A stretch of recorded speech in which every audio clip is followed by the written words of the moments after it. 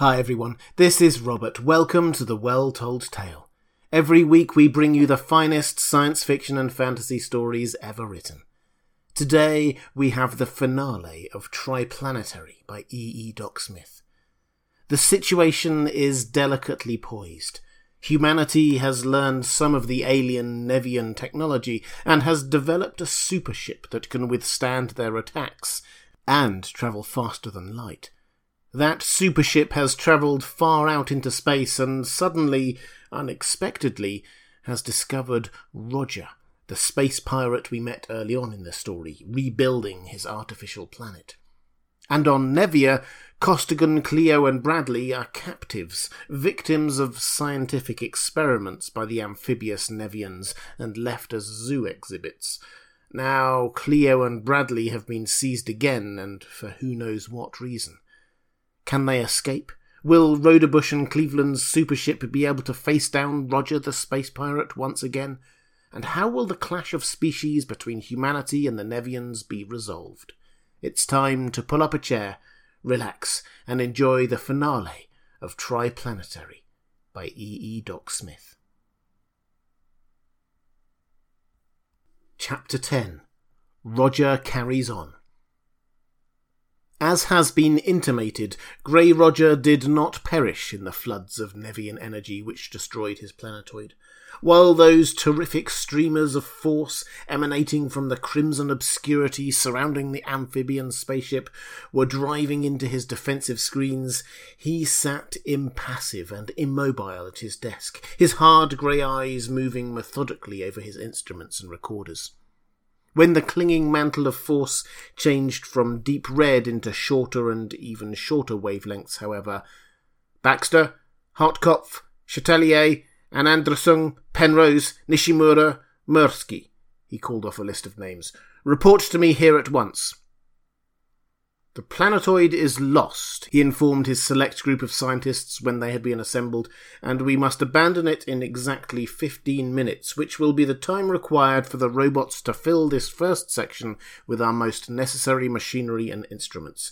Pack each of you one box of the things he most wishes to take with him, and report back here in not more than 13 minutes. Say nothing to anyone else. They filed out calmly, and as they passed out into the hall, Baxter, perhaps a trifle less case-hardened than his fellows, at least voiced a thought for those they were so brutally deserting. I say, it seems a bit thick to dash off this way and leave the rest of them, but still, I suppose... You suppose correctly. Bland and heartless Nishimura filled in the pause. A small part of the planetoid may be able to escape, which, to me at least, is pleasantly surprising news. I cannot carry all our men and mechanisms, therefore only the most important of both are saved. What would you? For the rest is simply what you would call the fortune of war, no? But the beautiful... began the amorous Chatelier.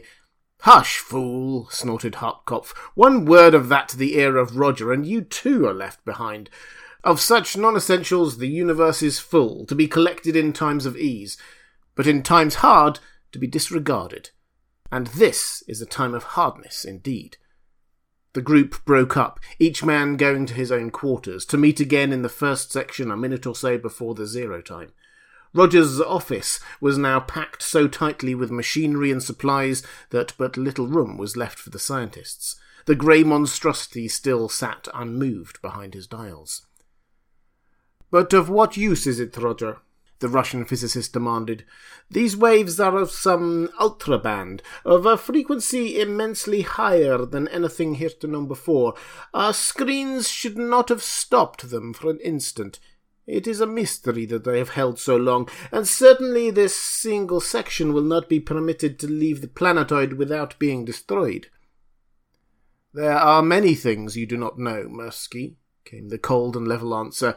"Our screens, which you think are of your own devising, have several improvements of my own in the formulae, and would hold forever had I the power to drive them.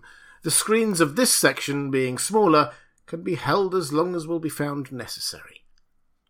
"Power?" the dumbfounded Russian exclaimed. "Why, we have almost infinite power, unlimited, sufficient for a lifetime of high expenditure." But Roger made no reply, for the time of departure was at hand. He pressed down a tiny lever, and a mechanism in the power room threw in the gigantic plunger switches which launched against the Nevians the stupendous beam which so upset the complacence of Narado the amphibian, the beam into which was poured recklessly every resource of power afforded by the planetoid, careless alike of burnout and exhaustion. Then, while all of the attention of the Nevians and practically all of their maximum possible power output was being devoted to the neutralization of that last desperate thrust, the metal wall of the planetoid opened, and the first section shot out into space. Full driven as they were, Roger's screens flared white as he drove through the temporarily lessened attack of the Nevians. But in their preoccupation, the amphibians did not notice the additional disturbance, and the section tore on, unobserved and undetected. Far out in space, Roger raised his eyes from the instrument panel and continued the conversation as though it had not been interrupted. "Everything is relative, Mirsky, and you have misused gravely the term unlimited. Our power was and is very definitely limited. True, it then seemed ample for our needs, and is far superior to that possessed by the inhabitants of any solar system with which I am familiar, but the beings behind that red screen, whoever they are, have sources of power as far above ours as ours are above those of the Solarians." "How do you know?" "How do you know? That power, what is it? We have then the analyses of those fields recorded?" Came simultaneous questions and exclamations. "Their source of power is the intra-atomic energy of iron, complete, not the partial liberation incidental to the nuclear fission of such unstable isotopes as those of thorium, uranium, plutonium, and so on. Therefore, much remains to be done before I can proceed with my plan. I must have the most powerful structure in the macrocosmic universe." Roger thought for minutes, nor did any one of his minions break the silence. Ghislaine of Edor did not have to wonder why such incredible advancement could be made without his knowledge. After the fact, he knew. He had been and was still being hampered by a mind of power, a mind with which, in due time, he would come to grips. "I know now what to do," he went on presently. "In the light of what I have learned, the losses of time, life, and treasure, even the loss of the planetoid, are completely insignificant." "But what can you do about it?" growled the Russian. "Many things. From the charts of the recorders we can compute their fields of force, and from that point it is only a step to their method of liberating the energy. We shall build robots. They shall build other robots, who shall in turn construct another planetoid, one this time that, wielding the theoretical maximum of power, will be suited to my needs." "And where will you build it? We are marked. Invisibility is now useless. Triplanetary will find us, even if we take up an orbit beyond that of Pluto."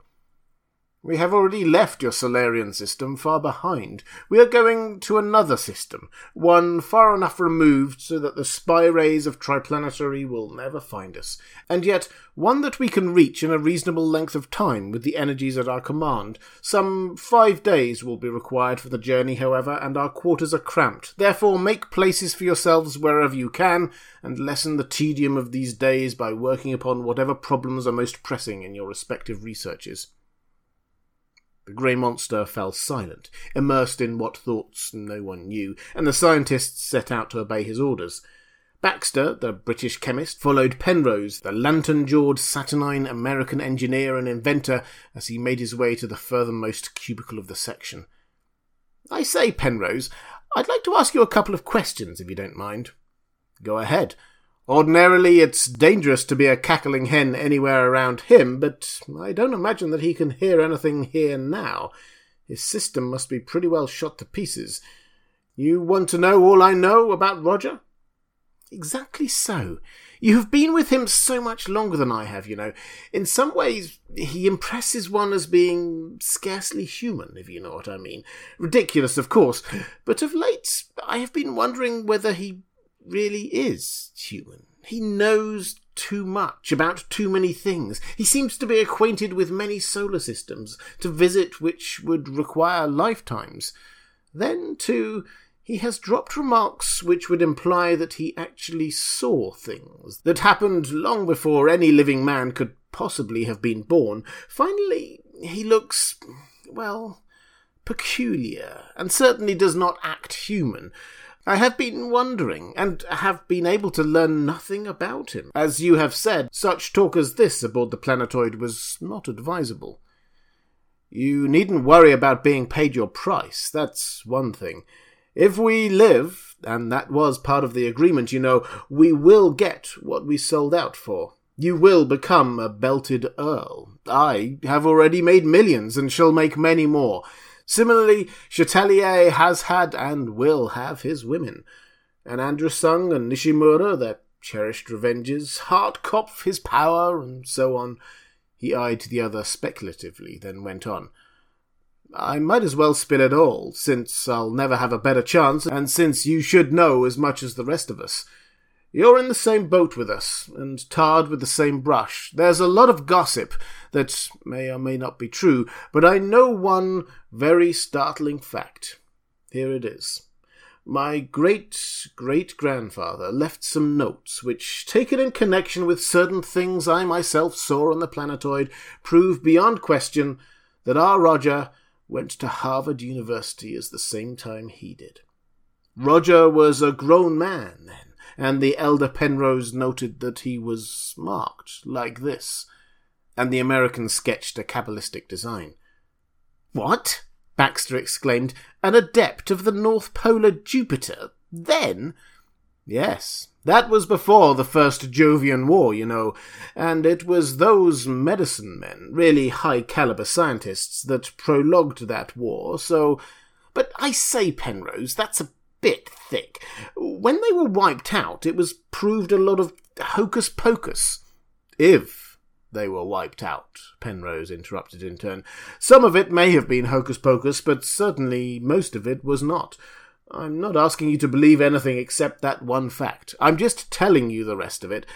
But it is also the fact that these adepts know things, and did things that take a lot of explaining. Now for the gossip, none of which is guaranteed. Roger is supposed to be of Tellurian parentage, and the story is that his father was a moon pirate, his mother a Greek adventuress. When the pirates were chased off the moon, they went to Ganymede, you know, and some of them were captured by the Jovians. It seems that Roger was born at an instant of time sacred to the adepts, so they took him on. He worked his way up through the Forbidden Society, as all adepts did, by various kinds of murder and job lots of assorted deviltries, until he got clear to the top, the 77th mystery." "The secret of eternal youth," gasped Baxter, awed in spite of himself. "Right. And he stayed Chief Devil, in spite of all the efforts of his ambitious sub-devils to kill him, until the turning point of the First Jovian War. He cut away then in a spaceship, and ever since then has been working, and working hard, on some stupendous plan of his own that nobody else has ever got an inkling of. That's the story. True or not, it explains a lot of things that no other theory can touch. And now I think you'd better shuffle along. Enough of this is a great plenty." Baxter went to his own cubby, and each man of Grey Roger's cold-blooded crew methodically took up his task. True to prediction, in 5 days a planet loomed beneath them, and their vessel settled through a reeking atmosphere towards a rocky and forbidding plain. Then for hours they plunged along, a few thousand feet above the surface of that strange world, while Roger, with his analytical detectors, sought the most favourable location from which to wrest the materials necessary for his programme of construction. It was a world of cold. Its sun was distant, pale, and wan. It had monstrous forms of vegetation of which each branch and member writhed and fought with a grotesque and horrible individual activity. Ever and anon, a struggling part broke from its parent plant and darted away in independent existence, leaping upon and consuming or being consumed by a fellow creature equally monstrous. This flora was of a uniform colour, a lurid, sickly yellow.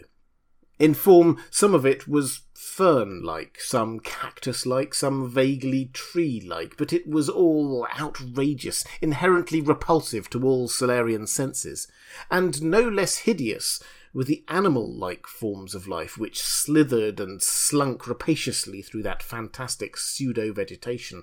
Snake-like, reptile-like, bat-like, the creatures squirmed, crawled and flew, each covered with a dankly oozing yellow hide, and each motivated by twin common impulses, to kill and insatiably and indiscriminately to devour. Over this reeking wilderness Roger drove his vessel, untouched by its disgusting, its appalling ferocity and horror. There should be intelligence of a kind, he mused, and swept the surface of the planet with an exploring beam. Ah yes, there is a city of sorts, and in a few minutes the outlaws were looking down upon a metal-walled city of roundly conical buildings.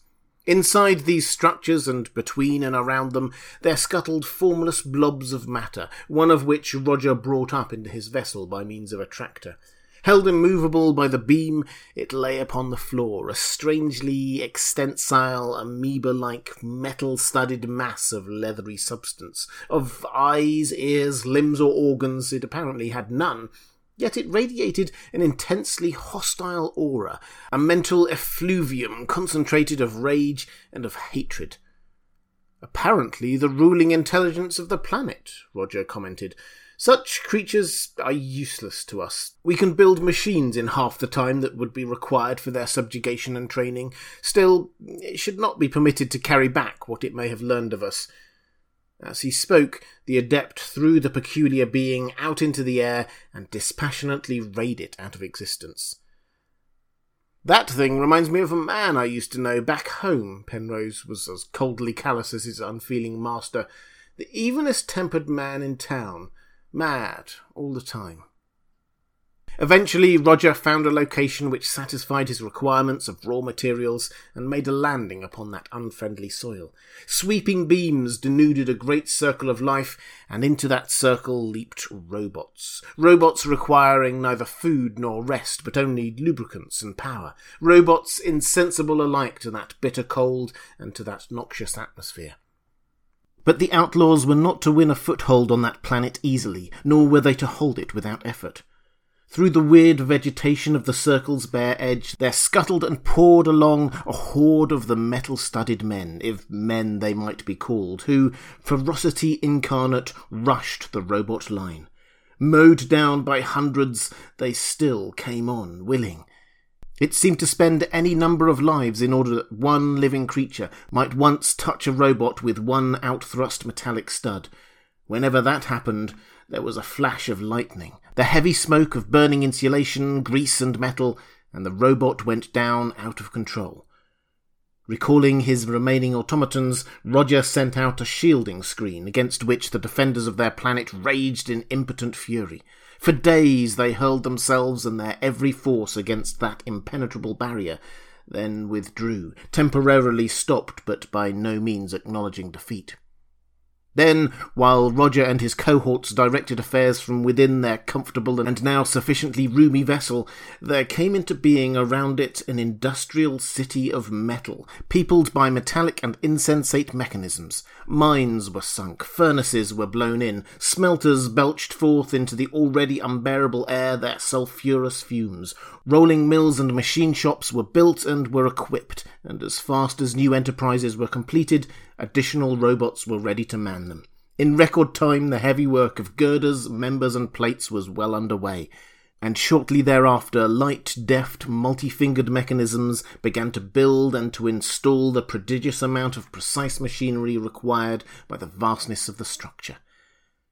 As soon as he was sure that he would be completely free for a sufficient length of time, Roger Garlane assembled, boiled down, and concentrated his every mental force. He probed then, very gently, for whatever it was that had been and was still blocking him. He found it, synchronized with it, and in the instant hurled against it the fiercest thrust possible for his Adorian mind to generate, a bolt whose twin had slain more than one member of Ador's innermost circle, a bolt whose energies he had previously felt sure would slay any living thing, save only his ultimate supremacy, the all-highest of Ador. Now, however, and not completely to his surprise, that blast of force was ineffective, and the instantaneous riposte was of such intensity as to require for its parrying everything Garlane had. He parried it, however barely, and directed a thought at his unknown opponent. You, whoever you may be, have found out that you cannot kill me, no more than I can kill you. So be it. Do you still believe that you can keep me from remembering whatever it was that my ancestor was compelled to forget? Now that you have obtained a focal point, we cannot prevent you from remembering, and merely to hinder you would be pointless. You may remember in peace. Back and back went Garlane's mind. Centuries, millennia, cycles, eons. The trace grew dim, almost imperceptible, deeply buried beneath layer upon layer of accretions of knowledge, experience and sensation, which no one of many hundreds of his ancestors had even so much as disturbed. But every iota of knowledge that any of his progenitors had ever had was still his. However dim, however deeply buried, however suppressed and camouflaged, he could now find it. He found it, and in the instant of its finding, it was as though Enphilistor the Erysian spoke directly to him, as though the fused elders of Erysia tried, vainly now, to erase from his own mind all knowledge of Erysia's existence. The fact that such a race as the Erysians had existed so long ago was bad enough. That the Erysians had been aware throughout all these ages of the Adorians and had been able to keep their own existence secret was worse. The crowning fact that the Erysians had had all this time in which to work unopposed against his own race made even Garlane's indomitable ego quail. This was important. Such minor matters as the wiping out of non-conforming cultures, the extraordinarily rapid growth of which was now explained, must wait. Ador must revise its thinking completely. The pooled and integrated mind of the innermost circle must scrutinize every fact, every implication and connotation of this new old knowledge. Should he flash back to Ador, or should he wait and take the planetoid with its hugely varied and extremely valuable contents? He would wait. A few moments more would be a completely negligible addition to the eons of time which had already elapsed since action should have been taken. The rebuilding of the planetoid, then, went on. Roger had no reason to suspect that there was anything physically dangerous within hundreds of millions of miles. Nevertheless, since he knew that he could no longer depend upon his own mental powers to keep him informed as to all that was going on around him, it was his custom to scan, from time to time, all nearby space by means of ether-borne detectors. Thus it came about that one day, as he sent out his beam, his hard grey eyes grew even harder. "Mirsky, Nishimura, Penrose, come here," he ordered, and showed them upon his plate an enormous sphere of steel, its offensive beams flaming viciously. "Is there any doubt whatever in your minds as to the system to which that ship belongs?" "None at all. Solarian," replied the Russian. "To narrow it further still, Triplanetarian. While larger than I have seen before, its construction is unmistakable. They managed to trace us and are testing out their weapons before attacking. Do we attack, or do we run away?" "If Triplanetarian, and it surely is, we attack," coldly. "This one section is armed and powered to defeat Triplanetary's entire navy. We shall take that ship, and we shall add its slight resources to our own, and it may even be that they have picked up the 3 who escaped me. I have never been balked for so long. Yes, we shall take that vessel, and those 3 sooner or later. Except for the fact that their escape from me is a matter which should be corrected, I care nothing whatever about either Bradley or the woman. Costigan, however, is in a different category. Costigan handled me." Diamond-hard eyes glared balefully at the urge of thoughts to a clean and normal mind unthinkable. To your posts, he ordered. The machines will continue to function under their automatic controls during the short time it will require to abate this nuisance. One moment, a strange voice roared from the speakers. Consider yourselves under arrest by order of the Triplanetary Council. Surrender, and you shall receive impartial hearing. Fight us, and you shall never come to trial. From what we have learned of Roger, we do not expect him to surrender, but if any of you other men wish to avoid immediate death, leave your vessel at once. We shall come back for you later. Any of you wishing to leave this vessel have my full permission to do so, Roger announced, disdaining any reply to the challenge of the boys. Any such, however, will not be allowed inside the planetoid area after the rest of us return from wiping out that patrol. We attack in 1 minute. Would not one do better by stopping on? Baxter, in the quarters of the Americans, was in doubt as to the most profitable course to pursue. I should leave immediately if I thought that ship could win, but I do not fancy that it can. Do you? That ship? One triplanetary ship against us? Penrose laughed raucously. Do as you please. I'd go in a minute if I thought that there was any chance of us losing, but there isn't. So I'm staying. I know which side my bread's buttered on. Those cops are bluffing, that's all. Not bluffing exactly either, because they'll go through with it as long as they last. Foolish, but it's a way they have. They'll die trying every time instead of running away, even when they know they're licked before they start. They don't use good judgment. None of you are leaving? Very well. You each know what to do, came Roger's emotionless voice. The stipulated minute having elapsed, he advanced a lever and the outlaw cruiser slid quietly into the air. Toward the poised boys, Roger steered. Within range, he flung out a weapon new learned and supposedly irresistible to any ferrous thing or creature, the red converter field of the Nevians. For Roger's analytical detector had stood him in good stead during those frightful minutes in the course of which the planetoid had borne the brunt of Narado's superhuman attack. In such good stead that from the records of those ingenious instruments, he and his scientists had been able to reconstruct not only the generators of the attacking forces, but also the screens employed by the amphibians in the neutralization of similar beams. With a vastly inferior armament, the smallest of Roger's vessels had defeated the most powerful battleships of Triplanetary.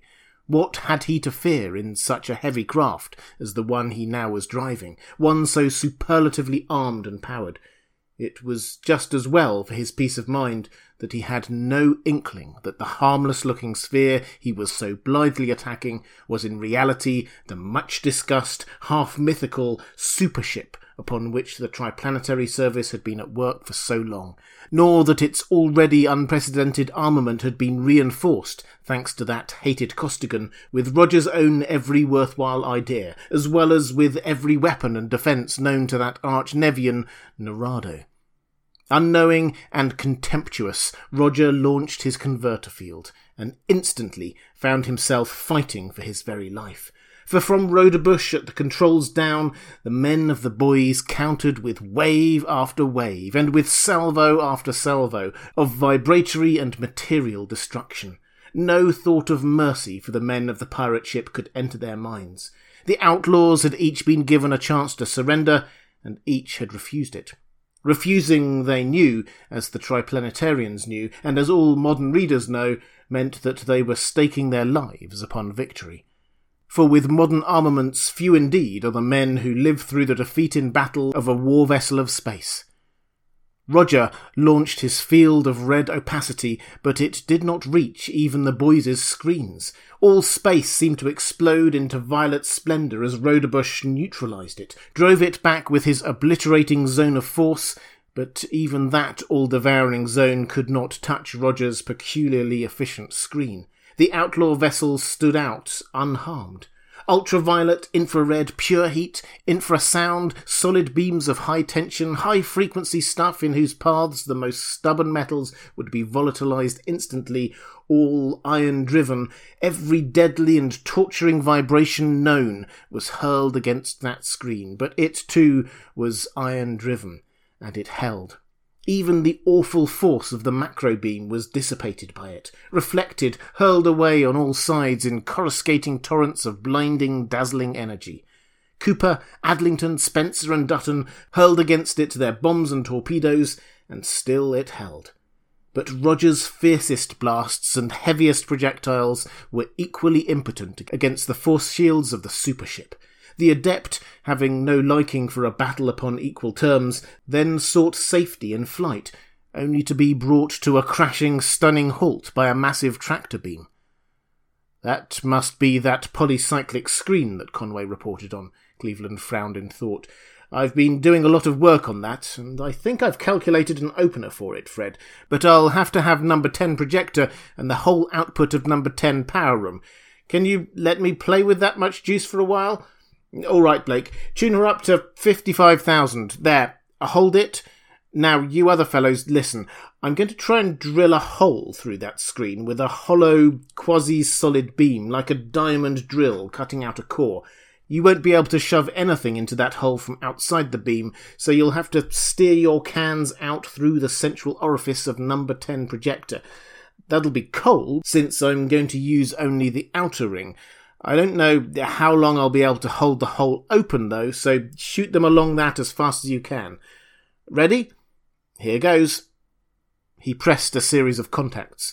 Far below, in number 10 converter room, massive switches drove home and the enormous mass of the vessel quivered under the terrific reaction of the newly calculated semi-material beam of energy that was hurled out, backed by the mightiest of all the mighty converters and generators of Triplanetary's super dreadnought. That beam, a pipe-like hollow cylinder of intolerable energy, flashed out, and there was a rending, tearing crash as it struck Roger's hitherto impenetrable wall. Struck and clung, grinding, boring in, while from the raging inferno that marked the circle of contact of cylinder and shield, the pirate's screen radiated scintillating torrents of crackling, streaming sparks, lightning-like in length and in intensity. Deeper and deeper the gigantic drill was driven. It was through, pierced Roger's polycyclic screen, exposed the bare metal of Roger's walls, and now, concentrated upon one point, flamed out in seemingly redoubled fury Triplanetary's raging beams. In vain.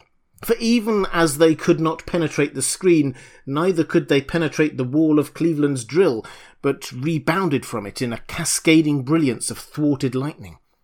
"Oh, what a dumbbell I am," groaned Cleveland. Why didn't I have somebody rig up a secondary SX7 beam on 10's inner rings? Hop to it, will you, Blake, so that we'll have it in case they are able to stop the cans." But the pirates could not stop all of Triplanetary's projectiles, now hurrying along inside the pipe as fast as they could be driven. In fact, for a few minutes, Grey Roger, knowing that he faced the first real defeat of his long life, paid no attention to them at all, nor to any of his useless offensive weapons. He struggled only to break away from the savage grip of the boys' tractor rod. Futile. He could neither cut nor stretch that inexorably anchoring beam. Then he devoted his every resource to the closing of that unbelievable breach in his shield. Equally futile. His most desperate efforts resulted only in more frenzied displays of incandescence along the curved surface of contact of that penetrant cylinder. And through that terrific conduit came speeding package after package of destruction. Bombs, armour-piercing shells, gas shells of poisonous and corrosive fluids followed each other in close succession. The surviving scientists of the planetoid, expert gunners and raymen all, destroyed many of the projectiles, but it was not humanly possible to cope with them all, and the breach could not be forced shut against the all but irresistible force of Cleveland's opener. And with all his power, Roger could not shift his vessel's position in the grip of Triplanetary's tractors sufficiently to bring a projector to bear upon the supership along the now unprotected axis of that narrow but deadly tube. Thus it was that the end came soon. A warhead touched steel plating, and there ensued a space-racking explosion of atomic iron. Gaping wide, helpless, with all defences down, other torpedoes entered the stricken hull and completed its destruction even before they could be recalled. Atomic bombs literally volatilized most of the pirate vessel. Vials of pure corrosion began to dissolve the solid fragments of her substance into dripping corruption.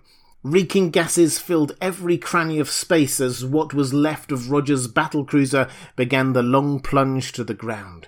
The supership followed the wreckage down, and Rodebush sent out an exploring spy ray.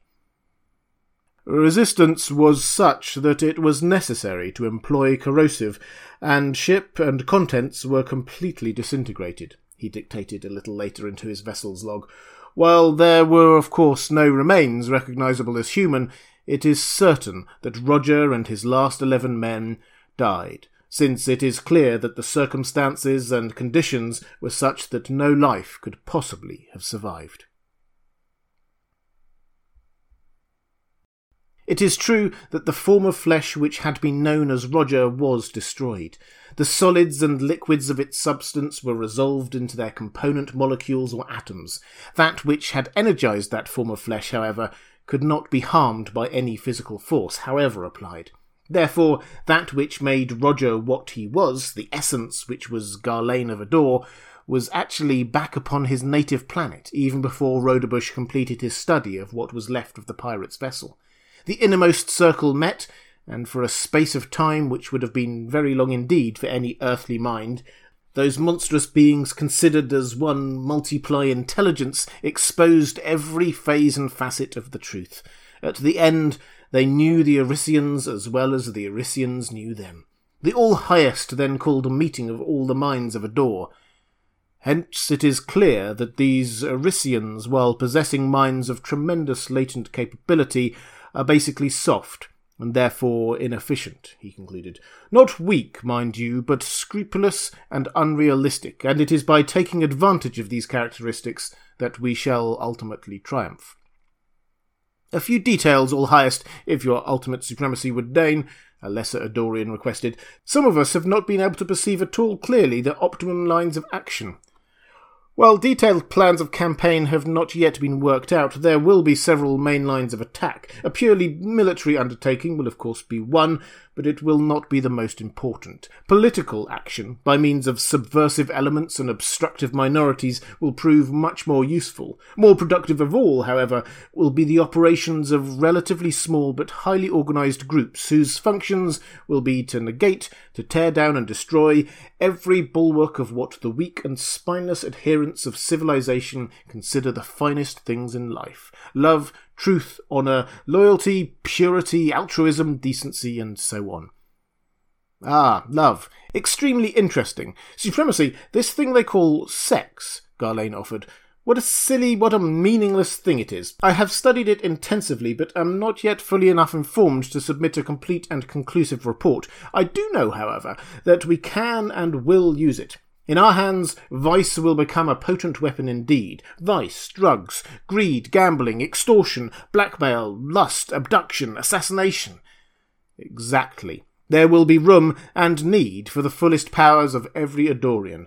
Let me caution you all, however, that little or none of this work is to be done by any of us in person. We must work through echelon upon echelon of higher and lower executive and supervisors if we are to control efficiently the activities of the thousands of billions of operators, which we must and will have to work.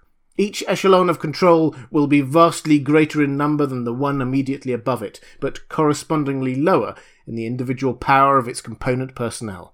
The sphere of activity of each supervisor, however great or small, will be clearly and sharply defined. Rank, from the operators at planetary population levels up to and including the Adorian Directorate, will be a linear function of ability. Absolute authority will be delegated. Full responsibility will be assumed. Those who succeed will receive advancement and satisfaction of desire. Those who fail will die. Since the personnel of the lower echelons will be of small value and easy of replacement, it is of little moment whether or not they become involved in reverses affecting the still lower echelons whose activities they direct. The echelon immediately below us of Ador, however, and incidentally it is my thought that the Plurans will best serve as our immediate underlings, must never under any condition allow any hint of its real business to become known either to any member of any lower echelon or to any adherent of civilization.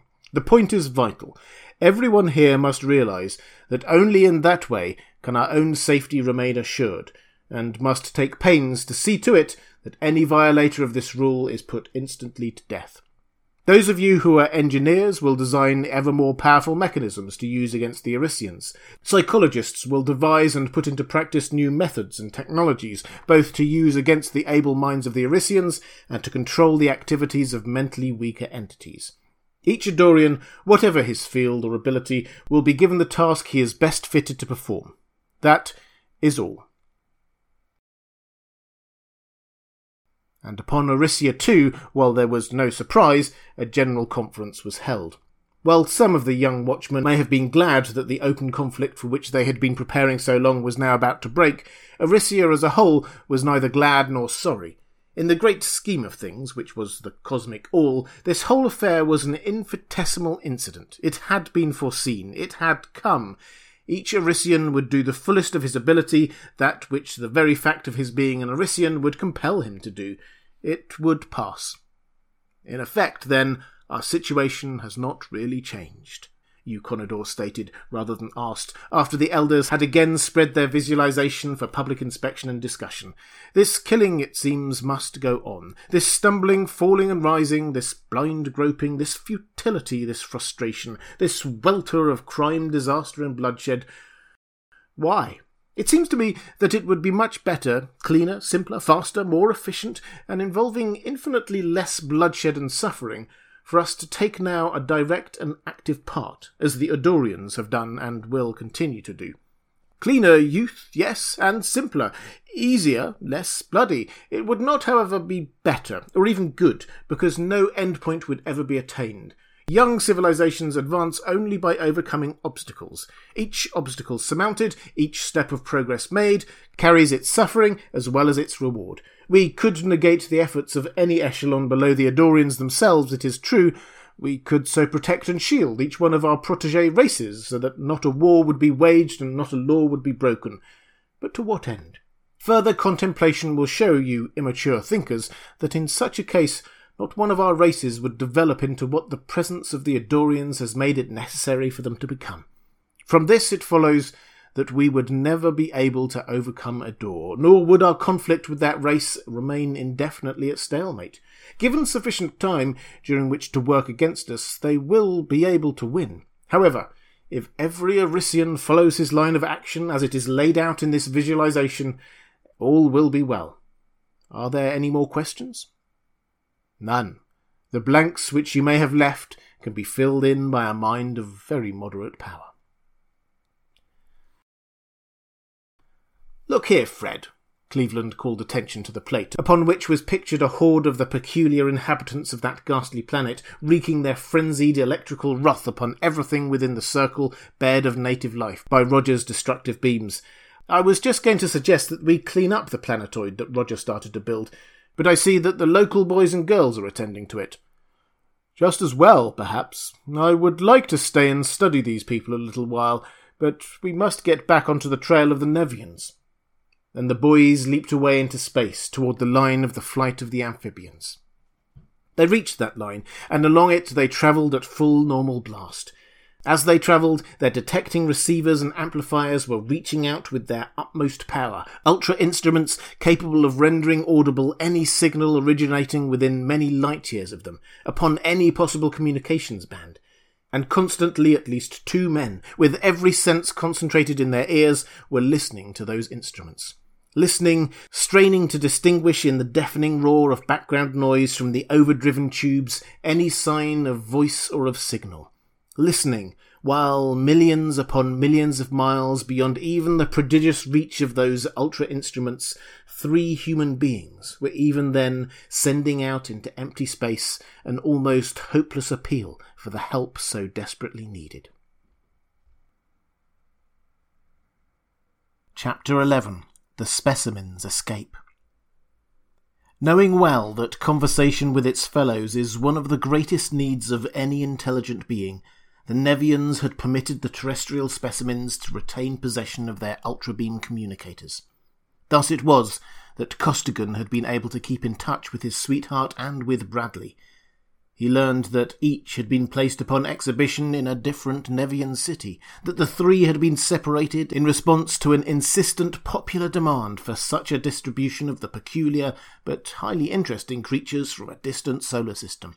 They had not been harmed. In fact, each was visited daily by a specialist who made sure that his charge was being kept in the pink of condition. As soon as he became aware of this condition of things, Costigan became morose. He sat still, drooped, and pined away visibly. He refused to eat, and of the worried specialist he demanded liberty. Then, failing in that as he knew he would fail, he demanded something to do. They pointed out to him, reasonably enough, that in such a civilization as theirs there was nothing he could do. They assured him that they would do anything they could to alleviate his mental suffering, but that since he was a museum piece, he must see, himself, that he must be kept on display for a short time. Wouldn't he please behave himself and eat as a reasoning being should? Costigan sulked a little longer, then wavered. Finally he agreed to compromise. He would eat and exercise if they would fit up a laboratory in his apartment, so that he could continue the studies he had begun on his own native planet. To this they agreed, and thus it came about that one day the following conversation was held. "Cleo, Bradley, I've got something to tell you this time. Haven't said anything before for fear things might not work out, but they did. I went on a hunger strike and made them give me a complete laboratory. As a chemist, I'm a damn good electrician, but luckily, with the seawater they've got here, it's a very simple thing to make—" "Hold on," snapped Bradley. "Somebody may be listening in on us." "They aren't. They can't without my knowing it, and I'll cut off the second anybody tries to synchronize with my beam. To resume, making V2 is a very simple process, and I've got everything around here that's hollow clear full of it." "How come they let you?" asked Cleo. "Oh, they don't know what I'm doing. They watched me for a few days, and all I did was make up and bottle the weirdest messes imaginable.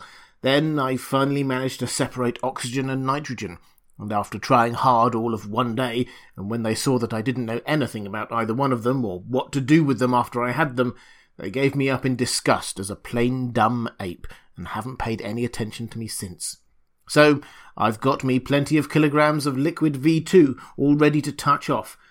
I'm getting out of here in about 3 minutes and a half, and I'm coming after you folks in a new iron-powered space speedster that they don't know I know anything about. They've just given it its final tests, and it's the slickest thing you ever saw." "But, Conway, you can't possibly rescue me," Cleo's voice broke. "Why, there are thousands of them all around here. If you can get away, dear, go, but don't—" "I said I was coming after you, and if I get away, I'll be there. A good whiff of this stuff will lay out 1,000 of them just as easily as it will one. Here's the idea. I've made a gas mask for myself, since I'll be in it where it's thick, but you two won't need any. It's soluble enough in water that 3 or 4 thicknesses of wet cloth over your noses will be enough. I'll tell you when to wet down. We're going to break away or go out trying. There aren't enough amphibians between here and Andromeda to keep us humans cooped up like menagerie animals forever. But here comes my specialist with the keys to the city. Time for the overture to start. See you later." The Nevian physician directed his key tube upon the transparent wall of the chamber, and an opening appeared, an opening which vanished as soon as he had stepped through it. Costigan kicked a valve open, and from various innocent tubes there belched forth into the water of the central lagoon and into the air over it a flood of deadly vapour. As the Nevian turned away from the prisoner, there was an almost inaudible hiss, and a tiny jet of the frightful outlawed stuff struck his open gills just below his huge conical head. He tensed momentarily, twitched convulsively just once, and fell motionless to the floor. And outside, the streams of avidly soluble liquefied gas rushed out into the air and into water. It spread, dissolved, and diffused with the extreme mobility which is one of its characteristics, and as it diffused and was borne outward, the Nevians in their massed hundreds died. Died not knowing what killed them, not knowing even that they died. Costigan, bitterly resentful of the inhuman treatment accorded the 3, and fiercely anxious for the success of his plan of escape, held his breath and, grimly alert, watched the amphibians die. When he could see no more motion anywhere, he donned his gas mask, strapped on his back a large canister of the poison. His capacious pockets were already full of smaller containers, and 2 savagely exultant sentences escaped him. "I am a poor, ignorant specimen of ape that can be let play with apparatus, am I?" he rasped as he picked up the key tube of the specialist and opened the door of the prison. "They'll learn now that it ain't safe to judge by the looks of a flea how far he can jump." He stepped out through the opening into the water, and burdened as he was, made shift to swim up the nearest ramp. Up it he went, toward a main corridor, but ahead of him there was wafted a breath of dread V2, and where that breath went also unconsciousness, an unconsciousness which would deepen gradually into permanent oblivion, save for the prompt intervention of one who possessed not only the necessary antidote, but the equally important knowledge of exactly how to use it. Upon the floor of that corridor were strewn Nevians, who had dropped in their tracks. Past or over their bodies Costigan strode, pausing only to direct a jet of lethal vapour into whatever branching corridor or open door caught his eye. He was going to the intake of the city's ventilation plant, and no unmasked creature dependent for life upon oxygen could bar his path. He reached the intake, tore the canister from his back, and released its full vast volume of horrid contents into the primary airstream of the entire city. And all throughout that doomed city, Nevians dropped, quietly and without a struggle, unknowing. Busy executives dropped upon their cushioned, flat-topped desks. Hurrying travellers and messengers dropped upon the floors of the corridors or relaxed in the noxious waters of the ways. Lookouts and observers dropped before their flashing screens. Central operators of communications dropped under the winking lights of their panels. Observers and centrals in the outlying sections of the city wondered briefly at the unwanted universal motionlessness and stagnation. Then the racing taint in water and in air reached them too, and they ceased wondering forever. Then, through those quiet halls, Costigan stalked to a certain storage room, where, with all due precaution, he donned his own suit of triplanetary armour. Making an ungainly bundle of the other Solarian equipment stored there, he dragged it along behind him as he clanked back towards his prison, until he neared the dock at which was moored the Nevian space speedster, which he was determined to take. Here, he knew, was the first of many critical points. The crew of the vessel was aboard, and with its independent air supply, unharmed. They had weapons, were undoubtedly alarmed, and were very probably highly suspicious. They, too, had ultrabeams and might see him, but his very closeness to them would tend to protect him from ultrabeam observation. Therefore he crouched tensely behind a buttress, staring through his spy ray goggles, waiting for a moment when none of the Nevians would be near the entrance, but grimly resolved to act instantly should he feel any touch of a spying ultrabeam. "Here's where the pinch comes," he growled to himself. "I know the combinations, but if they're suspicious enough and act quickly enough, they can seal the door on me before I can get it open, and then rub me out like a blot. But... The moment had arrived, before the touch of any revealing ray.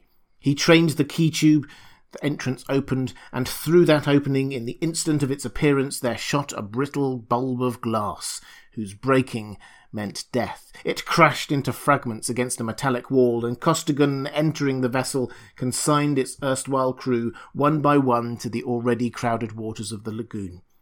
He then leaped to the controls and drove the captured speedster through the air to plunge it down upon the surface of the lagoon beside the door of the isolated structure which had for so long been his prison. Carefully he transferred to the vessel the motley assortment of containers of V2, and after a quick check-up to make sure he had overlooked nothing, he shot his craft straight up into the air. Then only did he close his ultrawave circuits and speak. "Cleo, Bradley, I got away clean, without a bit of trouble. Now I'm coming after you, Cleo."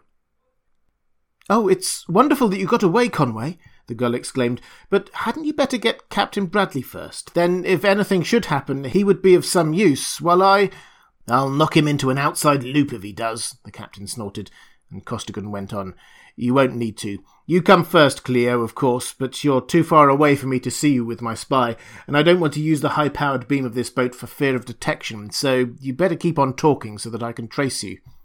Any excitement around there yet? He asked her then. Nothing unusual that I can see, she replied. Why, should there be some? I hope not, but when I made my getaway I couldn't kill them all, of course, and I thought that maybe they might connect things up with my jailbreak and tell the other cities to take steps about you two. But I guess they're pretty well disorganised back there yet, since they can't know who hit them, or what with, or why. I must have got pretty much anybody that wasn't sealed up somewhere, and it doesn't stand to reason that those who are left can check up very closely for a while yet. But they're nobody's fools. They'll certainly get conscious when I snatch you, maybe before. There, I see your city, I think. What are you going to do? Same as I did back there, if I can. Poison their primary air and all the water I can reach. Oh, Conway, her voice rose. They must know. They're all getting out of the water and are rushing inside the buildings as fast as they possibly can. I see they are, grimly. I'm right over you now, way up. Been locating their primary intake. They've got a dozen ships around it and have guards posted all along the corridors leading to it. And those guards are wearing masks. They're clever birds, all right, these amphibians. They know what they got back there and how they got it. That changes things. If we use gas here, we won't stand a chance in the world of getting old Bradley. Stand by to jump when I open that door. Hurry! They're coming out here after me. Sure they are. Costigan had already seen the two Nevians swimming out towards Cleo's cage and had hurled his vessel downward in a screaming power dive. You're too valuable a specimen for them to let you be gassed, but if they can get there before I do, they're travelling fools.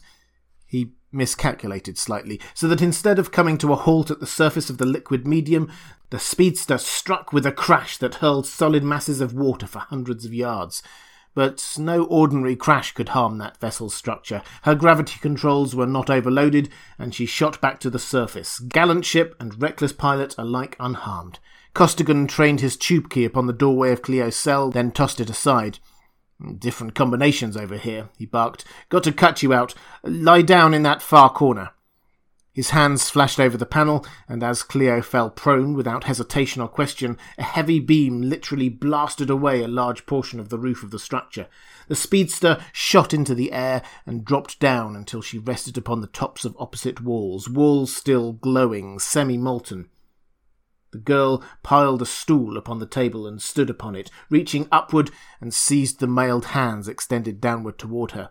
Costigan heaved her up into the vessel with a powerful jerk, slammed the door shut, leaped to the controls, and the speedster darted away. Your armour's in that bundle there. Better put it on, and check your Lewistons and pistols. No telling what kind of jams we'll get into, he snapped without turning. Bradley, start talking. All right, I've got your line. Better get your wet rags ready and get organised generally. Every second will count by the time we get there. We're coming so fast that our outer plating's white hot, but it may not be fast enough at that. It isn't fast enough, quite, Bradley announced calmly. They're coming out after me now. Don't fight them, and it probably won't paralyse you. Keep on talking so that I can find out where they take you. No good, Costigan. The voice of the old spacehound did not reveal a sign of emotion as he made his dread announcement. They have it all figured out. They're not taking any chances at all. They're going to His voice broke off in the middle of the word. With a bitter imprecation, Costigan flashed on the powerful ultrabeam projector of the speedster and focused the plate upon Bradley's prison, careless now of detection since the Nevians were already warned. Upon that plate he watched the Nevians carry the helpless body of the captain onto a small boat and continued to watch as they bore it into one of the largest buildings of the city. Up a series of ramps they took the still form, placing it finally upon a soft couch in an enormous and heavily guarded central hall. Costigan turned to his companion, and even through the helmet she could plainly see the white agony of his expression. He moistened his lips and tried twice to speak, tried and failed, but he made no move either to cut off the power or change their direction. Of course, she approved steadily. We are going through. I know that you want to run with me, but if you actually did it, I would never want to see you or hear of you again, and you would hate me forever. Hardly that. The anguish did not leave his eyes, and his voice was hoarse and trained, but his hands did not vary the course of the speedster by so much as a hair's breadth. You're the finest little fellow that ever waved a plume, and I would love you no matter what happened. I'd trade my immortal soul to the devil if it would get you out of this mess. But we're both in it up to our necks, and we can't back out now. If they kill him, we beat it. He and I both knew that it was on the chance of that happening that I took you first, but as long as all three of us are alive, it's all three or none." "Of course," she said again, as steadily, thrilled this time to the depths of her being by him simply voicing his code, a man of such fibre that neither love of life nor his infinitely greater love for her could make him lower its high standard. "We are going through. We are three human beings fighting a world full of monsters. I am simply one of us three. I will steer your ship, fire your projectors, or throw your bombs. What can I do best?" "Throw bombs," he directed briefly. He knew what must be done where they were to have even the slightest chance of winning clear.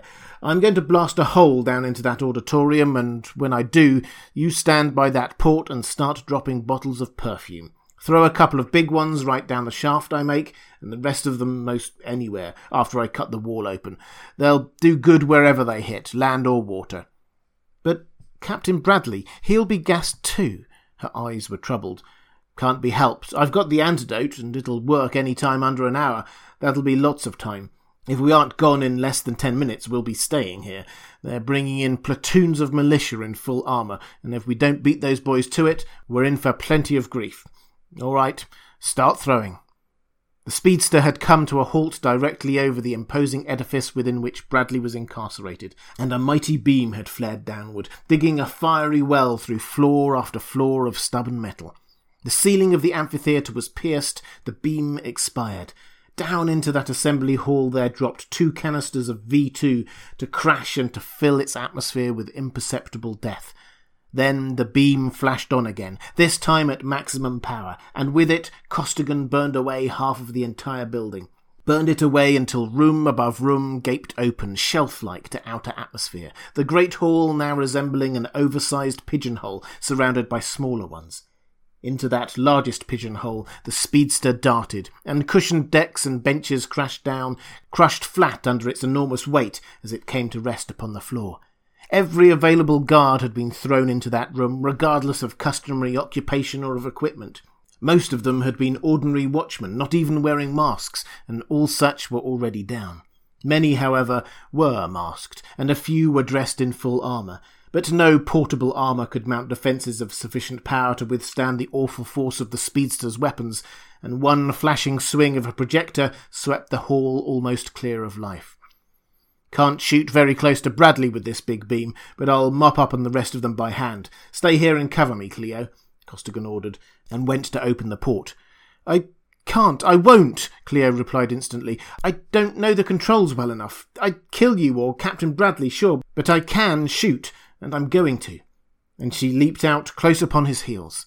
Thus, flaming Lewiston in one hand and barking automatic in the other, the 2 mailed figures advanced towards Bradley, now doubly helpless, paralysed by his enemies and gassed by his friends.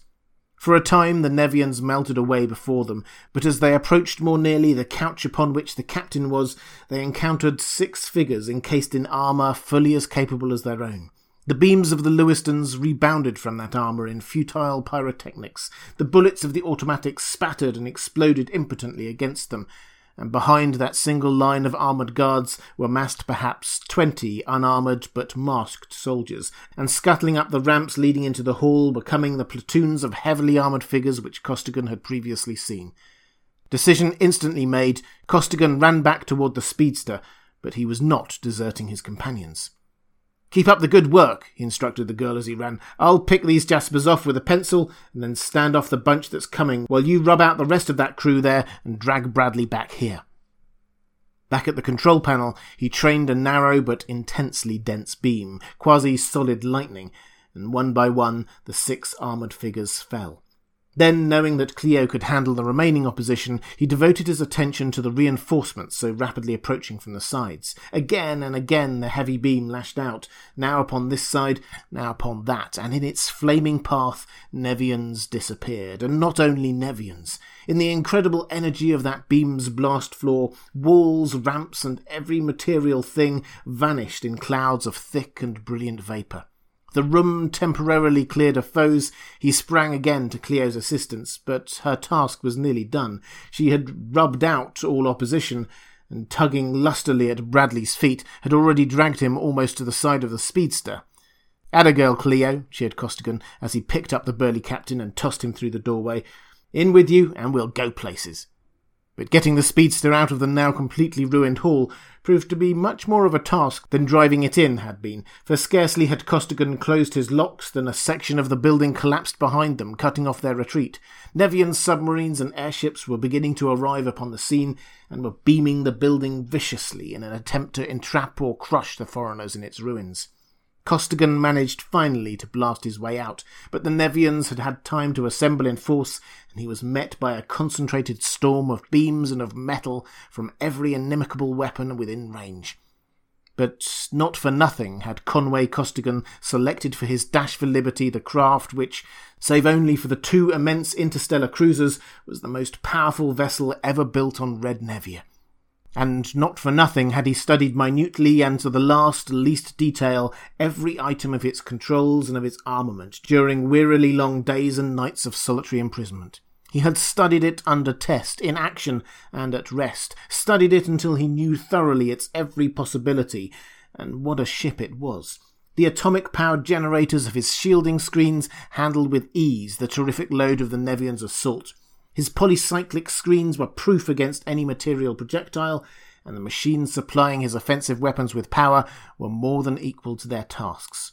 And in the instant of their failure, the enemy vessel was blown away into nothingness. No unprotected metal, however resistant, could exist for a moment in the pathway of those iron-driven tornadoes of pure energy.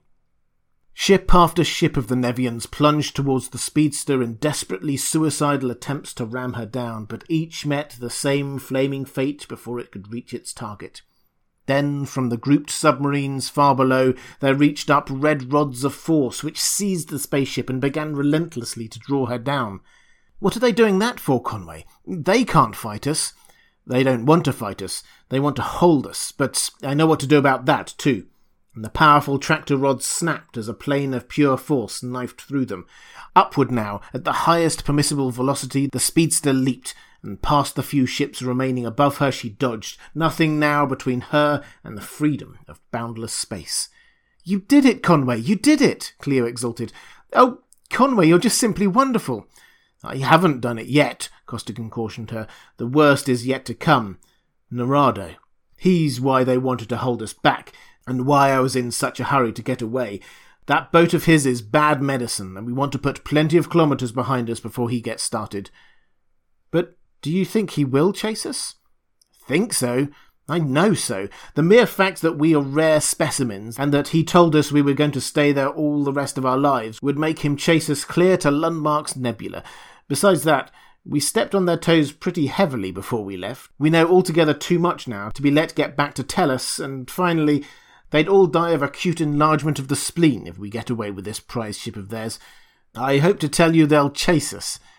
He fell silent, devoting his whole attention to his piloting, driving his ship onward at such velocity that its outer plating held steadily at the highest point of temperature compatible with safety. Soon they were out in open space, hurtling towards the sun under the drive of every possible watt of power, and Costigan took off his armour and turned towards the helpless body of the captain.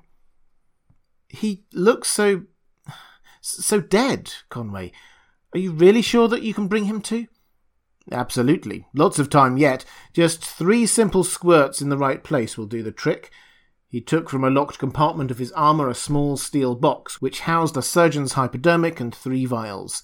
1, 2, 3. He injected small but precisely measured amounts of the fluids into the 3 vital localities, then placed the inert form upon a deeply cushioned couch.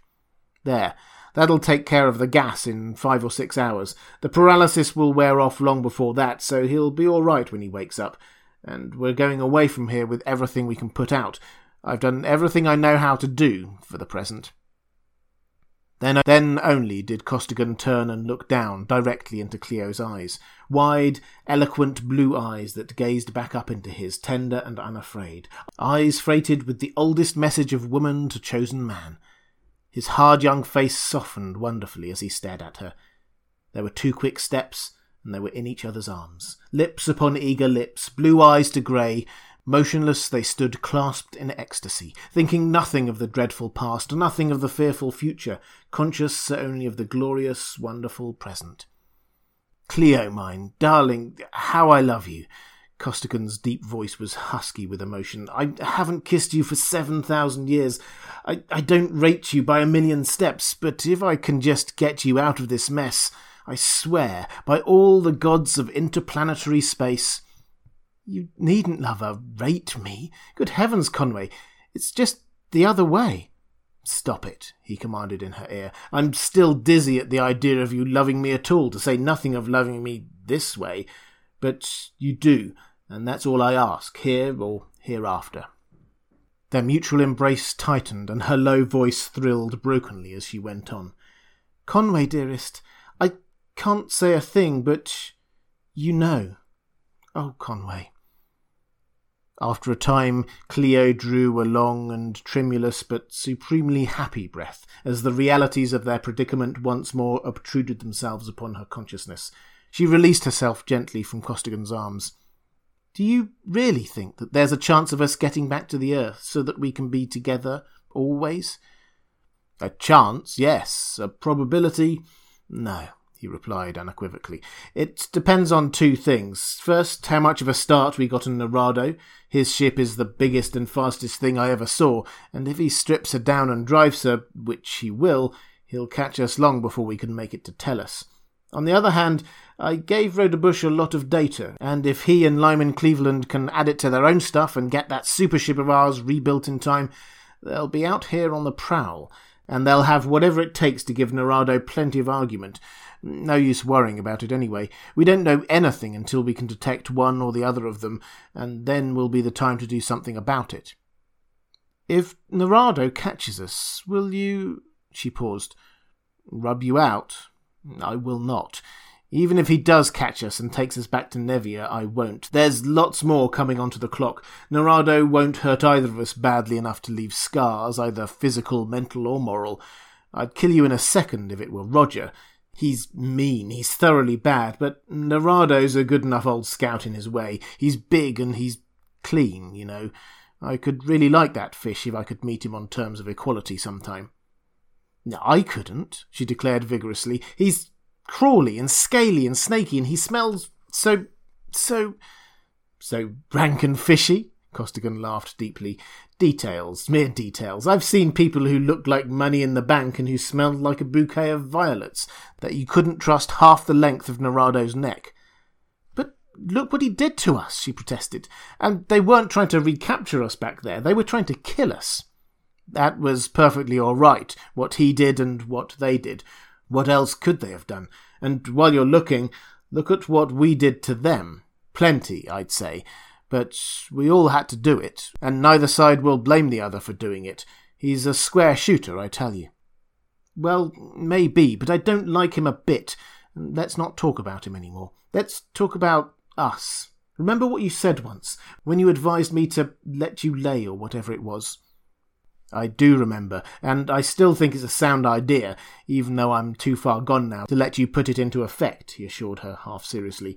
He kissed her tenderly and reverently, then studied her carefully. "But you look as though you'd been on a Martian picnic. When did you eat last?" "I don't remember exactly. This morning, I think. Or maybe last night, or yesterday morning." "I thought so. Bradley and I can eat anything that's chewable and drink anything that will pour, but you can't.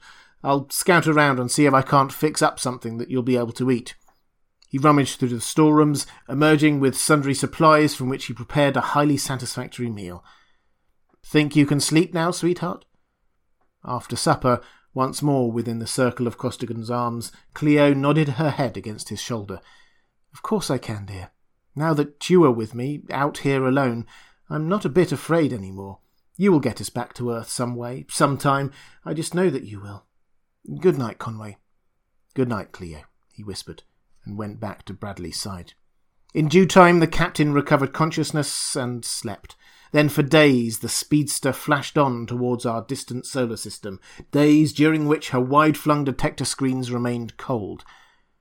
"I don't know whether I'm afraid they'll hit something or afraid they won't," Costigan remarked more than once. But finally, those tenuous sentinels did in fact encounter an interfering vibration. Along the detector line, a visibeam sped, and Costigan's face hardened as he saw the unmistakable outline of Nerado's interstellar cruiser far behind them. "Well, a stern chase always was a long one," Costigan said firmly. "He can't catch us for plenty of days yet." Now what? For the alarms of the detectors had broken out anew. There was still another point of interference to be investigated. Costigan traced it, and there, almost dead ahead of them, between them and their sun, nearing them at the incomprehensible rate of the sum of the two vessels' velocities, came another cruiser of the Nevians. "Must be the sister ship, coming back from our system with a load of iron," Costigan deduced. "Heavily loaded as she is, we may be able to dodge her, and she's coming so fast that if we can stay out of her range, we'll be all right. He won't be able to stop for probably 3 or 4 days, but if our super ship is anywhere in these parts, now's the time for her to rally round." He gave the speedster all the side thrust she would take, then putting every available communicator tube behind a tight beam, he aimed it at Sol, and began sending out a long-continued call to his fellows at the Triplanetary service. Nearer and nearer the Nevian flashed, trying with all her power to intercept the speeder, but it soon became evident that, heavy-laden though she was, she could make enough sideway to bring her within range at the time of meeting. "Of course, they've got partial neutralization of inertia the same as we have," Costigan cogitated, "and by the way he's coming, I'd say that he had orders to blow us out of the ether. He knows as well as we do that he can't capture us alive at anything like the relative velocities we've got now. I can't give her any more side thrust without overloading the gravity control, so overloaded they've got to be. Strap down, you two, because they may go out entirely."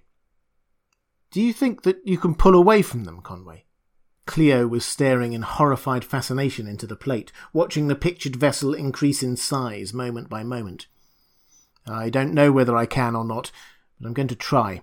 Just in case we don't, though, I'm going to keep on yelling for help. In solid? All right, boat. Do your stuff." Chapter 12. Giants Meet. "Check your blast, Fred. I think that I hear something trying to come through," Cleveland called out sharply. For days the boys had torn through the illimitable reaches of empty space, and now the long vigil of the keen-eared listeners was to be ended. Rodebush cut off his power, and through the crackling war of tube noise, an almost inaudible voice made itself heard. "All the help you can give us, Sams, Cleveland, Rodebush. Anybody of Triplanetary who can hear me, listen. This is Costigan with Miss Marsden and Captain Bradley, heading for where we think the sun is. From right ascension about 6 hours. Declination about plus 14 degrees. Distance unknown, but probably a good many light years. Trace my call. One Nevian ship is overhauling us slowly, another is coming towards us from the sun. We may or may not be able to dodge it, but we need all the help you can give us. Sams, Rodebush, Cleveland, anybody of Triplanetary." Endlessly the faint voice went on, but Rodebush and Cleveland were no longer listening. Sensitive ultraloops had been swung, and along the indicated line shot Triplanary's supership at a velocity which she had never before even approached, the utterly incomprehensible, almost incalculable velocity obtained by inertialess matter driven through an almost perfect vacuum by the boys' maximum projector blasts, a blast which would lift her stupendous normal tonnage against a gravity 5 times that of Earth. At the full, frightful measure of that velocity, the supership literally annihilated distance, while ahead of her, the furiously driven spy ray beam fanned out in quest of the 3 Triplanetarians who were calling for help. "Got any idea how fast we're going?" Rodebush demanded, glancing up for an instant from the observation plate. "We should be able to see him, since we could hear him, and our range is certainly as great as anything he can have." "No. Can't figure velocity without any reliable data on how many atoms of matter exist per cubic metre out here." Cleveland was staring at the calculator. "It's constant, of course, at the value at which the friction of the medium is equal to our thrust. Incidentally, we can't hold it too long. We're running a temperature, which shows that we're stepping along faster than anybody ever computed before. Also, it points out the necessity for something that none of us ever anticipated needing in an open space drive. Refrigerators, or radiating wall shields, or repellers, or something of the sort. But to get back to our velocity, taking Throckmorton's estimates, it figures somewhere near the order of magnitude of 10 to the 27th. Fast enough, anyway, that you'd better bend an eye on that plate. Even after you see them, you won't know where they really are, because we don't know any of the velocities involved. Our own, theirs, or that of the beam, and we may be right on top of them. Or if we happen to be outrunning the beam, we won't see them at all. That makes it nice piloting. How are you going to handle things when we get there? Lock to them and take them aboard, if we're in time. If not, if they are fighting already, there they are. The picture of the Speedster's control room flashed upon the speaker. Hi, Fritz. Hi, Cleve. Welcome to our city. Where are you? We don't know, Cleveland snapped back, and we don't know where you are either. Can't figure anything without data. I see you're still breathing air. Where are the Nevians? How much time have we got yet? Not enough, I'm afraid. By the looks of things, they'll be within range of us in a couple of hours, and you haven't even touched our detector screen yet. A couple of hours! In his relief, Cleveland shouted the words. That's time to burn. We can be just about out of the galaxy in that. He broke off at a yell from Rodebush. Broadcast, Spud, broadcast, the physicist had cried as Costigan's image had disappeared utterly from his plate.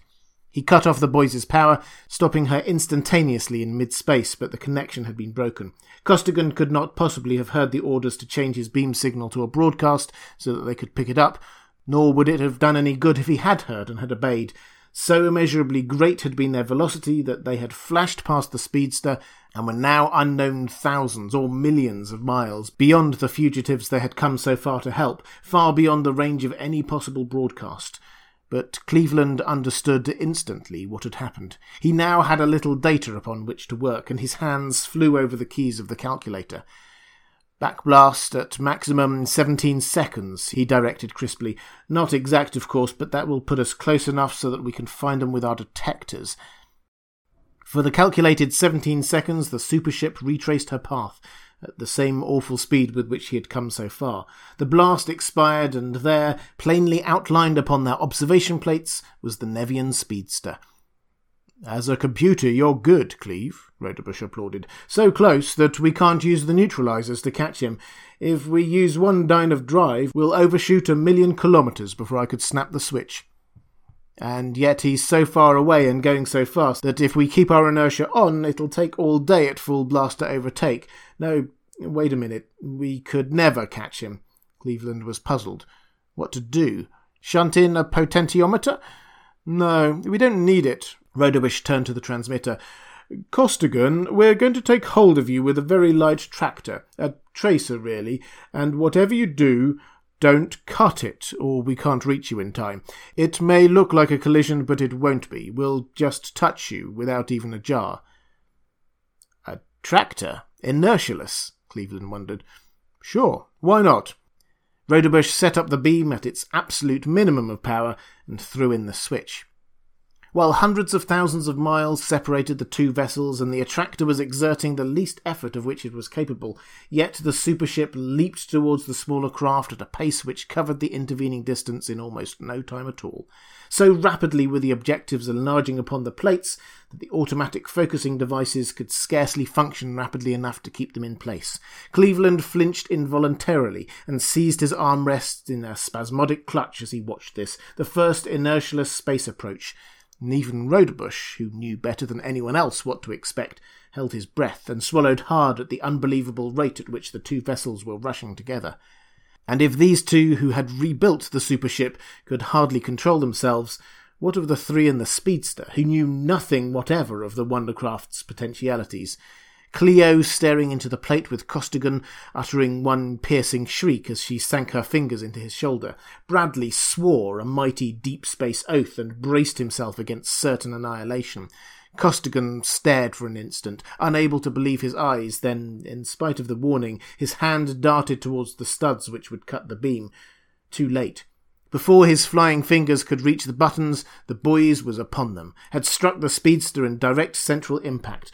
Moving at the full measure of her unthinkable velocity, though the supership was in the instant of impact, yet the most delicate recording instruments of the speedster could not detect the slightest shock as the enormous globe struck the comparatively tiny torpedo and clung to it, accommodating instantaneously and effortlessly her own terrific pace to that of the smaller and infinitely slower craft. Cleo sobbed in relief, and Costigan, one arm around her, sighed hugely. "Hey, you space lugs, glad to see you and all that, but you might as well kill a man outright as scare him to death. So that's the supership, huh? Some ship." "Hiya, Murph. Hiya, Spud," came from the speaker. "Murph? Spud? How come?" Cleo, practically recovered now, glanced up questioningly. It was plain that she did not quite know whether or not to like the nicknames, which the rescuers were calling her Conway. "My middle name is Murphy, so they've called me things like that ever since I was so high." Costigan indicated a length of approximately 12 inches. "And now you'll probably live long enough, I hope, to hear me called a lot worse stuff than that." "Don't talk that way. We're safe now, Spud? It's nice that they like you so much, but they would, of course." She snuggled even closer, and both listened to what Rhodabush was saying. "Realised myself that it would look so bad. It scared me as much as it did anyone. Yes, this is it. She really works. Thanks more than somewhat to Conway Costigan, by the way.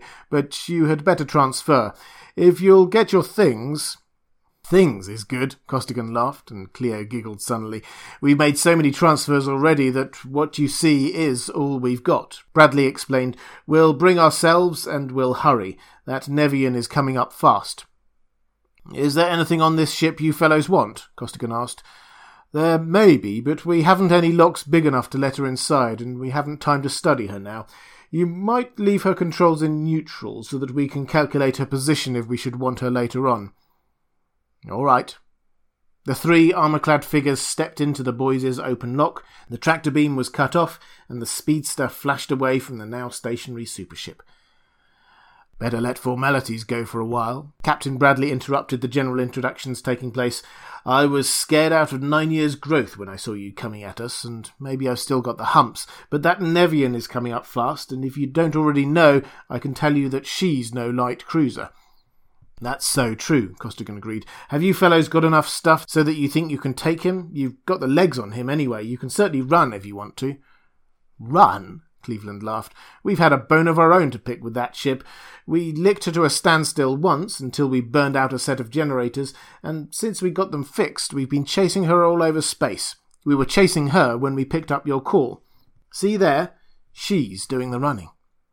The Nevian was running, in truth. Her commander had seen and had recognised the great vessel which had flashed out of nowhere to the rescue of the three fugitives from Nevia, and having once been at grips with that vengeful super-dreadnought, he had little stomach for another encounter. Therefore his side thrust was now being exerted in the opposite direction. He was frankly trying to put as much distance as possible between himself and Triplanetary's formidable warship. In vain. A light tractor was clamped, and the boys flashed up to close range again before Rhodabush restored her inertia, and Cleveland brought the two vessels relatively to rest by increasing gradually his tractor's pull. And this time the Nevian could not cut the tractor. Again that shearing plane of force bit into it and tore at it, but it neither yielded nor broke. The rebuilt generators of number 4 were designed to carry the load, and they carried it. And again Triplanetary's every mighty weapon was brought into play. The cans were thrown, ultra and infra beams were driven, the furious macro beam gnawed hungrily at the Nevian's defences, and one by one those defences went down.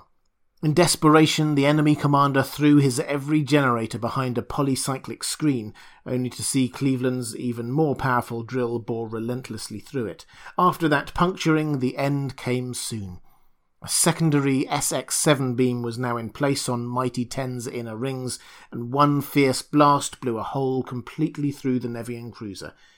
Into that hole entered Adlington's terrific bombs and their gruesome fellows, and where they entered, life departed.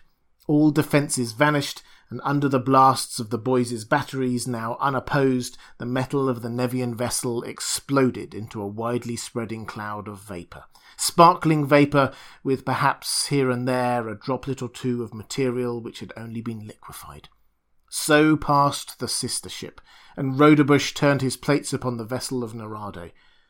But that highly intelligent amphibian had seen all that had occurred. He had long since given over the pursuit of the speedster, and he did not rush in to do hopeless battle beside his fellow Nevians against the Tellurians. His analytical detectors had written down each detail of every weapon and of every screen employed, and even while prodigious streamers of force were raving out from his vessel, braking her terrific progress and swinging her around in an immense circle back toward far Nevia, his scientists and mechanics were doubling and redoubling the power of his already titanic installations to match, and if possible to overmatch, those of Triplanetary's super dreadnought.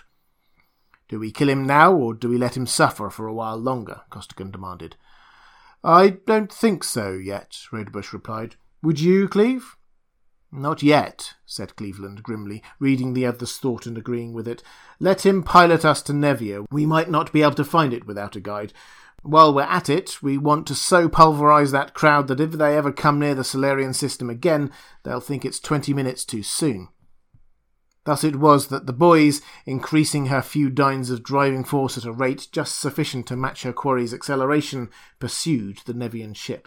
Apparently exerting every effort, she never came quite within range of the fleeing raider, yet never was she so far behind that the Nevian spaceship was not in clear register upon her observation plates. Nor was Narado alone in strengthening his vessel. Costigan knew well and respected highly the Nevian scientist captain, and at his suggestion much time was spent in reinforcing the supership's armament to the iron-driven limit of theoretical and mechanical possibility. In mid-space, however, the Nevian slowed down. "What gives?" Rodebush demanded of the group at large. "Not turnover time already, is it?" "No," Cleveland shook his head. "Not for at least a day yet." "Cooking up something on Nevia is my guess," Costigan put in. "If I know that lizard at all, he wired ahead. Specifications for the welcoming committee. We're getting there too fast, so he's stalling. Check?" "Check," Rodebush agreed. "But there's no use of us waiting, so if you're sure you know which one of those stars up ahead is Nevia, do you, Cleve?" "Definitely. The only other thing is, then, shall we blow them out of the ether first?" "You might try," Costigan remarked. "That is, if you're damned sure that you can run if you have to." "Huh, run?" demanded Rodebush. "Just that. It's spelt R-U-N, run. I know these freaks better than you do. Believe me, Fritz, they've got what it takes." "Could be, at that," Rodebush admitted. "We'll play it safe."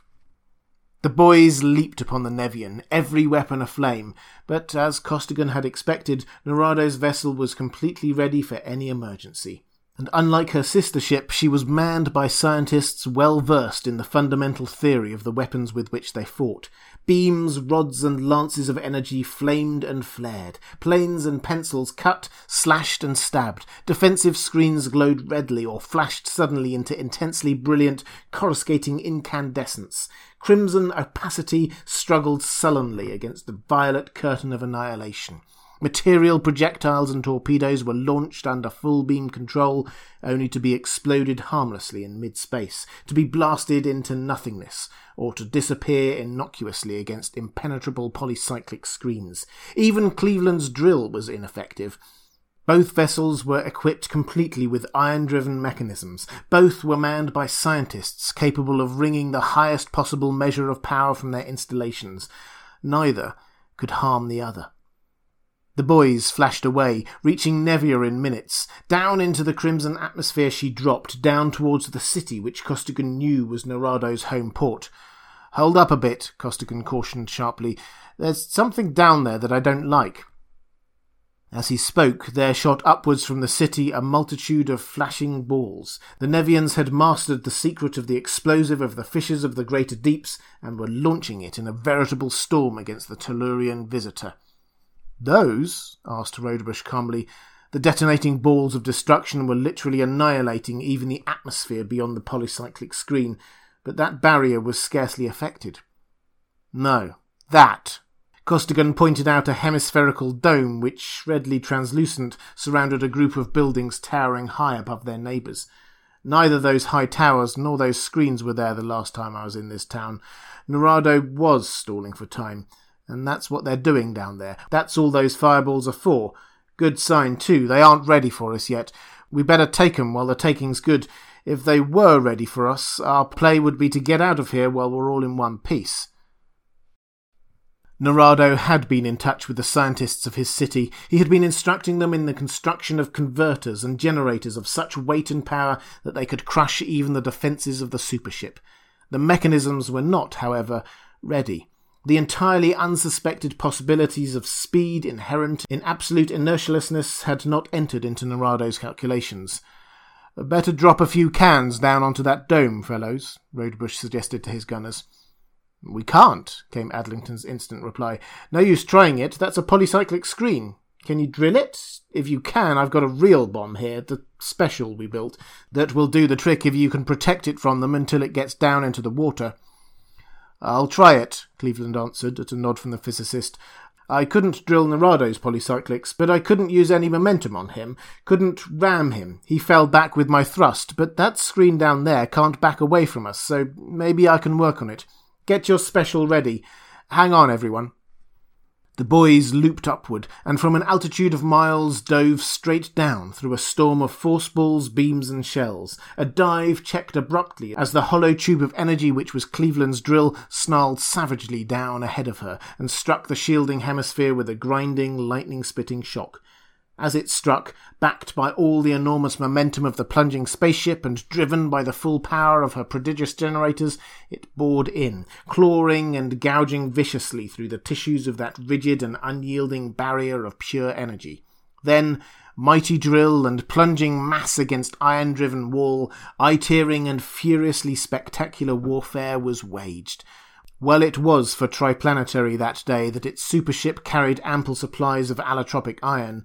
Well it was that her original gargantuan converters and generators had been doubled and quadrupled in power on the long Nevian way. For that ocean-girdled fortress was powered to withstand any conceivable assault. But the boys' power and momentum were now inconceivable, and every watt and every dyne was solidly behind that hellishly flaming, that voraciously tearing, that irresistibly ravening cylinder of energy incredible. Through the Nevian shield that cylinder gnawed its frightful way, and down its protecting length there drove Adlington's special bomb. Special it was indeed, so great of girth that it could barely pass through the central orifice of Ten's mighty projector, so heavily charged with sensitized atomic iron that its detonation upon any planet would not have been considered for an instant if that planet's integrity meant anything to its attackers. Down the shielding pipe of force the Special screamed under full propulsion, and beneath the surface of Nevia's ocean it plunged. "Cut!" yelled Adlington, and as the scintillating drill expired, the bomber pressed his detonating switch. For moments, the effect of the explosion seemed unimportant. A dull, low rumble was all that was to be heard of a concussion that jarred red Nevia to her very centre, and all that could be seen was a slow heaving of the water. But that heaving did not cease. Slowly, so slowly, it seemed to the observers now high in the heavens, the waters rose up and parted, revealing a vast chasm blown deep into the earth's rocky bed. Higher and higher the lazy mountains of water reared, effortlessly to pick up, to smash, to grind into fragments, and finally to toss aside every building, every structure, every scrap of material substance pertaining to the whole Nevian city. Flattened out, driven backward for miles, the buffeted waters were pressed, leaving exposed bare ground and broken rock where once had been the ocean's busy floor. Tremendous blasts of incandescent gas raved upward, jarring even the enormous mass of the supership poised so high above the site of the explosion. Then the displaced millions of tons of water rushed to make even more complete the already total destruction of the city. The raging torrents poured into that yawning cavern, filled it, and piled mountainously above it, receding and piling up again and again, causing tidal waves which swept a full half of Nevia's mighty watery globe. That city was silenced forever. My God! Cleveland was the first to break the awed, stunned silence. He licked his lips. But we had to do it. And at that, it's not as bad as what they did to Pittsburgh. They would have evacuated all except military personnel. Of course. What next? Asked Rodebush. Look around, I suppose, to see if they have any more... Oh, no, Conway, no, don't let them. Cleo was sobbing openly. I'm going to my room and crawl under my bed. I'll see that sight for the rest of my life. Steady, Cleo. Costigan's arm tightened around her. We'll have to look, but we won't find any more. One, if they could have finished it, would have been enough. Again and again the boys circled the world. No more superpowered installations were being built, and surprisingly enough the Nevians made no demonstration of hostility. I wonder why, Rodebush mused. Of course, we aren't attacking them either, but you'd think... Do you suppose that they are waiting for Narado? Possibly. Costigan paused in thought. We'd better wait for him too. We can't leave things this way. But if we can't force engagement, a stalemate. Cleveland's voice was troubled. We'll do something, Costigan declared. This thing has got to be settled some way or another before we leave here. First, try talking. I've got an idea that... Anyway, it can't do any harm, and I know that he can hear and understand you. Narado arrived. Instead of attacking, his ship hung quietly poised a mile or two away from the equally undemonstrative boys. Rodebush directed a beam. Captain Narado, I am Rodebush of Triplanetary. What do you wish to do about this situation? I wish to talk to you. The Nevian's voice came clearly from the speaker. You are, I now perceive, a much higher form of life than any of us had thought possible, a form perhaps as high in evolution as our own. It is a pity that we did not take the time for a full meeting of minds when we first neared your planet, so that much life, both Tellurian and Nevian, might have been spared. But what is past cannot be recalled. As reasoning beings, however, you will see the futility of continuing a combat which neither is capable of winning victory over the other. You may, of course, destroy more of our Nevian cities, in which case I should be compelled to go and destroy similarly upon your Earth. But to reasoning minds, such a course would be sheer stupidity. Rodebush cut the communicator beam. Does he mean it? He demanded of Costigan. It sounds perfectly reasonable, but... But fishy? Cleveland broke in. Altogether too reasonable to be true. He means it. He means every word of it, Costigan assured his fellows. I had an idea that he would take it that way. That's the way they are. Reasonable, passionless. Funny. They lack a lot of things that we have, but they've got stuff that I wish more of us Tellurians had too. Give me the plate. I'll talk for Triplanetary. And the beam was restored. Captain Narado, he greeted the Nevian commander. Having been with you and among your people, I know that you mean what you say and that you speak for your race. Similarly, I believe that I can speak for the Triplanetary Council, the governing body of 3 of the planets of our solar system, in saying that there is no need for any more conflict between our peoples. I also was compelled by circumstances to do certain things which I now wish could be undone. But as you have said, the past is past. Our 2 races have much to gain from each other by friendly exchanges of materials and ideas, while we can expect nothing but mutual extermination if we elect to continue this warfare. I offer you the friendship of Triplanetary. Will you release your screens and come aboard to sign a treaty? My screens are down. I will come. Rodebush likewise cut off his power, although somewhat apprehensively, and a Nevian lifeboat entered the main airlock of the boys. Then, at a table in the control room of Triplanetary's first supership, there was written the first intersystemic treaty. Upon one side were the 3 Nevians, amphibious, cone-headed, loop-necked, scaly, 4-legged things to us monstrosities. Upon the other were human beings, air-breathing, round-headed, short-necked, smooth-bodied, 2-legged creatures equally monstrous to the fastidious Nevians, yet each of these representatives of 2 races so different felt respect for the other race increase with him, minute by minute, as the conversation went on. The Nevians had destroyed Pittsburgh, but Adlington's bomb had blown an important Nevian city completely out of existence. One Nevian vessel had wiped out a Triplanetarian fleet, but Costigan had depopulated one Nevian city, had seriously damaged another, and had beamed down many Nevian ships. Therefore, loss of life and material damage could be balanced off. The Solarian system was rich in iron, to which the Nevians were welcome. Red Nevia possessed abundant stores of substances which upon Earth were either rare or of vital importance, or both. Therefore, commerce was to be encouraged. The Nevians had knowledge and skills unknown to earthly science, but were entirely ignorant of many things commonplace to us. Therefore, interchange of students and of books was highly desirable, and so on. Thus was signed the Triplanetario-Nevian Treaty of Eternal Peace. Narado and his 2 companions were escorted ceremoniously to their vessel, and the boys took off inertialess for Earth, bearing the good news that the Nevian menace was no more. Cleo, now a hardened spacehound, immune even to the horrible nausea of inertialessness, wriggled lithely in the curve of Costigan's arm and laughed up at him.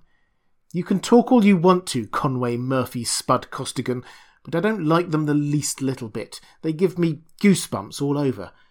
I suppose they really are estimable folks, talented, cultured and everything, but just the same, I'll bet that it will be a long, long time before anybody on Earth will truly, truly like them."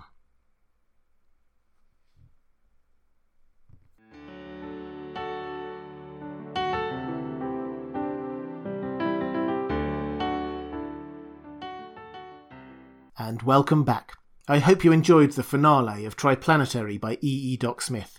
If you did, then please consider supporting The Well Told Tale on Patreon at patreon.com/thewelltoldtale. There's a link in the description. Also, if you're interested, I'm making these longer stories available as single downloadable files over at thewelltoldtale.net, eliminating the breaks between episodes. Again, there's a link in the description. I'll be back next week with something completely different, but equally wonderful. I hope you can join me.